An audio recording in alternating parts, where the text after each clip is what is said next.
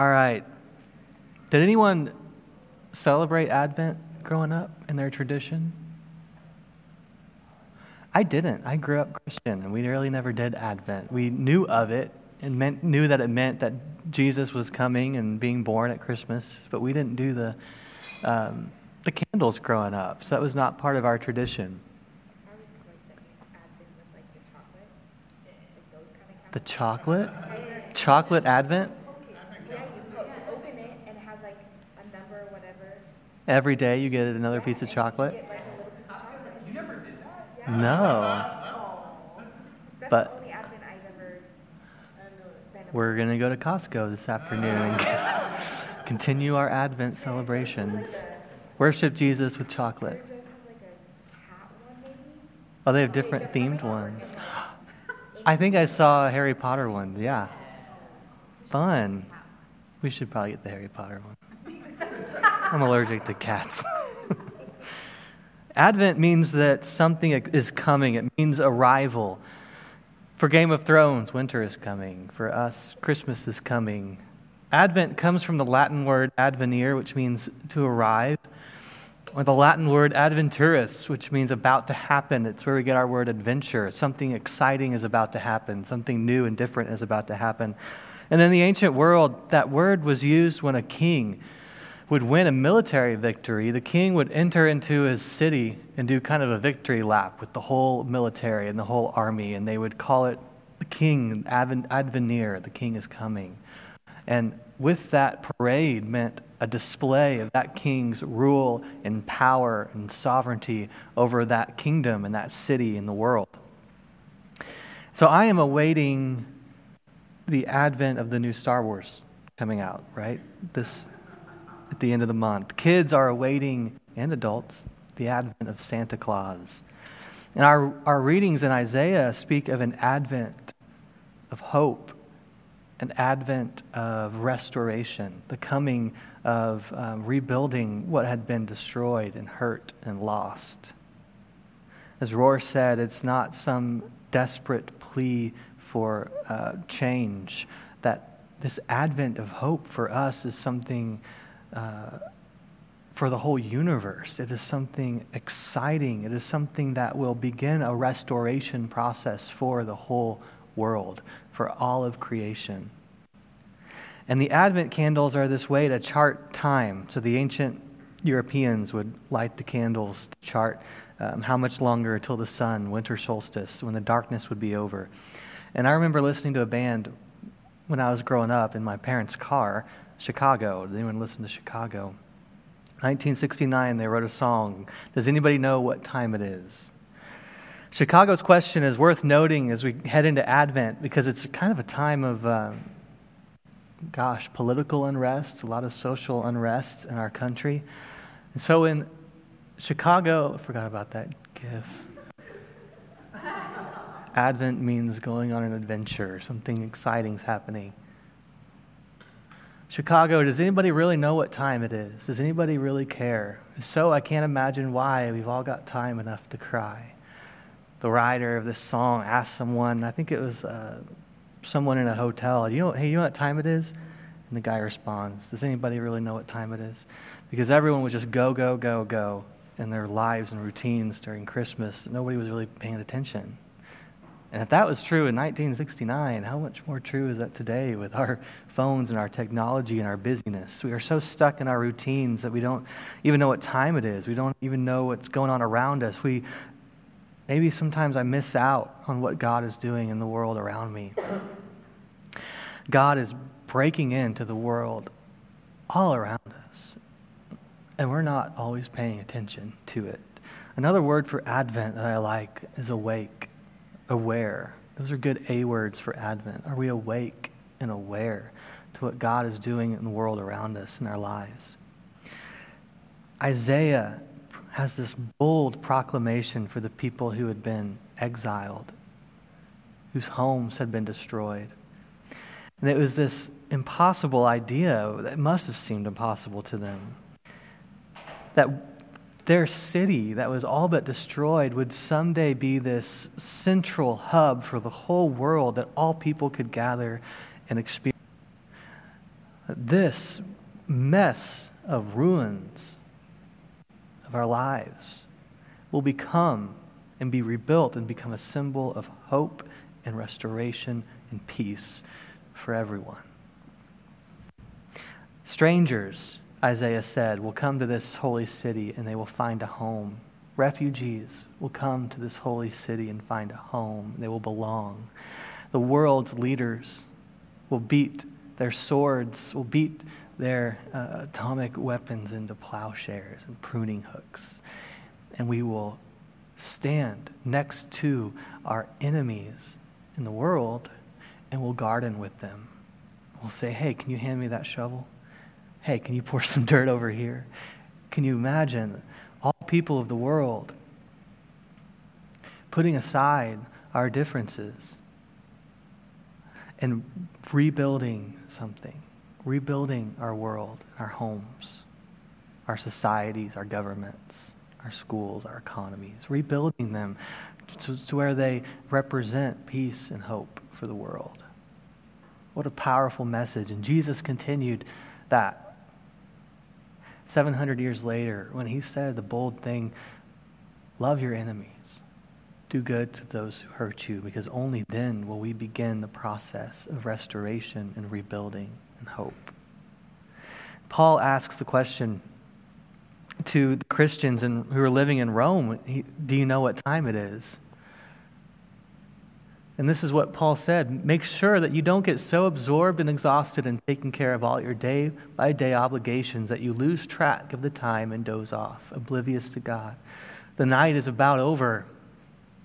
Dawn, the advent of dawn is about to break. So be up and awake to what God is doing. God is putting the finishing touches on salvation work he began when we first believed.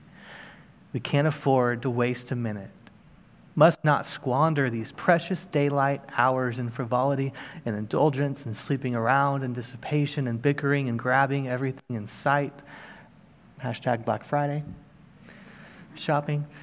Get out of bed and get dressed, Paul says. Don't loiter and linger waiting until the very last minute. Dress yourselves in Christ and be up and about. Something is coming. There is something God is doing all around us that we need to wake up and pay attention to. Don't get stuck in your day-to-day routines of life. God is doing something all around you. A couple years ago, a photographer caught a picture of the humpback whale with her calf. And humpback whales can be 40 to 60 feet long. The calves are 15 feet. And this humpback whale and her calf pulled up right next to a boat. And this photographer got some awesome shots of this whale. And after he was looking through the pictures and editing them, he noticed something interesting, is that somebody was on the boat on his phone, and he had no idea that there was a whale right next to him. He never looked up once and saw the whale. Sometimes we miss what's right in front of us. God is doing something to rebuild and to restore and to bring hope and to bring peace and healing all around us through beauty, laughter, kindness, compassion. Love your neighbor as yourself. God is moving and working and doing something and trying to tell you, I'm doing something right here in front of you. Do you see the whale that's passing right by you, or are you distracted?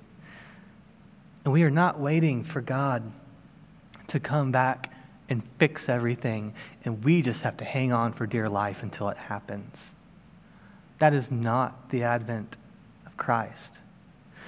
The advent of Christ is waking up to the realization that we are partnering with God right now to restore, to bring hope, to bring peace to the world. That God is using you to do that. Through every act of kindness and compassion and empathy, through every process of reconciliation and healing, and every word of encouragement, and every experience of joy and laughter, that is a moment where God says, this is me working to restore the world, to bring my kingdom on earth. It's happening all. I saw online yesterday a great example of this hope. And there's a guy who terminal illness. He had waited since 1977 to watch Episode 9 of Star Wars. And the hospice sent out a tweet to Star Wars and Disney. He said, "Can you help? We have a patient who's a huge Star Wars fan. Sadly, time is not on his side for the 20th of December when the movie comes out. His wish is to see the final Star Wars film with his young son. If you know anybody who might be able to make it happen, please share with them. Thank you." Disney got word of that. So this morning, a very nice man named Jonathan from Disney turned up at our hospice with a laptop that had a very important movie on it. And our amazing patient has now seen Star Wars Rise of Skywalker with his son. First person.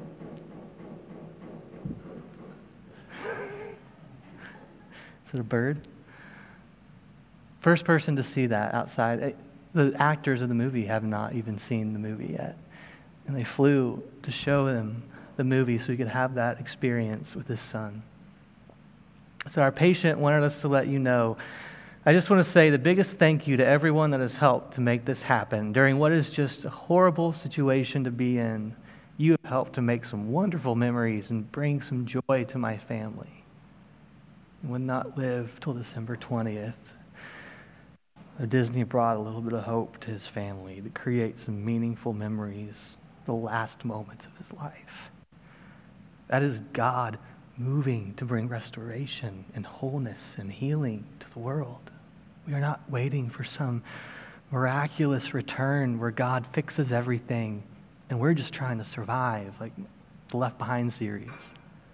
These are moments where God is restoring the world, bringing wholeness and healing. And we participate in those moments when we choose to do things that bring hope and healing and peace.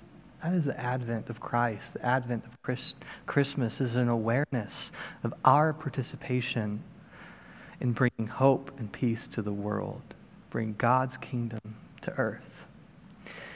And so every time we take communion is an opportunity to wake up, to become more aware. I'm going to make a great dad, right? Become more aware that Christ is in us now. That God, Christ, through us, is bringing healing and wholeness. Because when we take the bread and the juice and we eat it and we drink it, we remember that Christ is inside of us, does live in us and flow through us, through our actions, through our words, through our thoughts. So every day may we wake up with a gratitude for life and an awareness that God is in me and working through me today. God, what will you do today through me, through my words, through my actions, to bring healing and wholeness and hope to people who need it today? Sometimes the world does seem kind of bleak and hopeless. But we are and will be a people who has every reason to hope. Because the darkness, the violence, the pain, the trauma, the depression, the anxiety, they do not have the last word in our lives and in this world. Peace and love will win in the end. And when we think of Christ, when we lean on him, his teachings, that is what we are reminded of. So may you be a people, a person of hope as you go out and live through this week and every interaction you have with people to bring hope to the situation. In Christ's name, amen. Go in peace. Merry Christmas.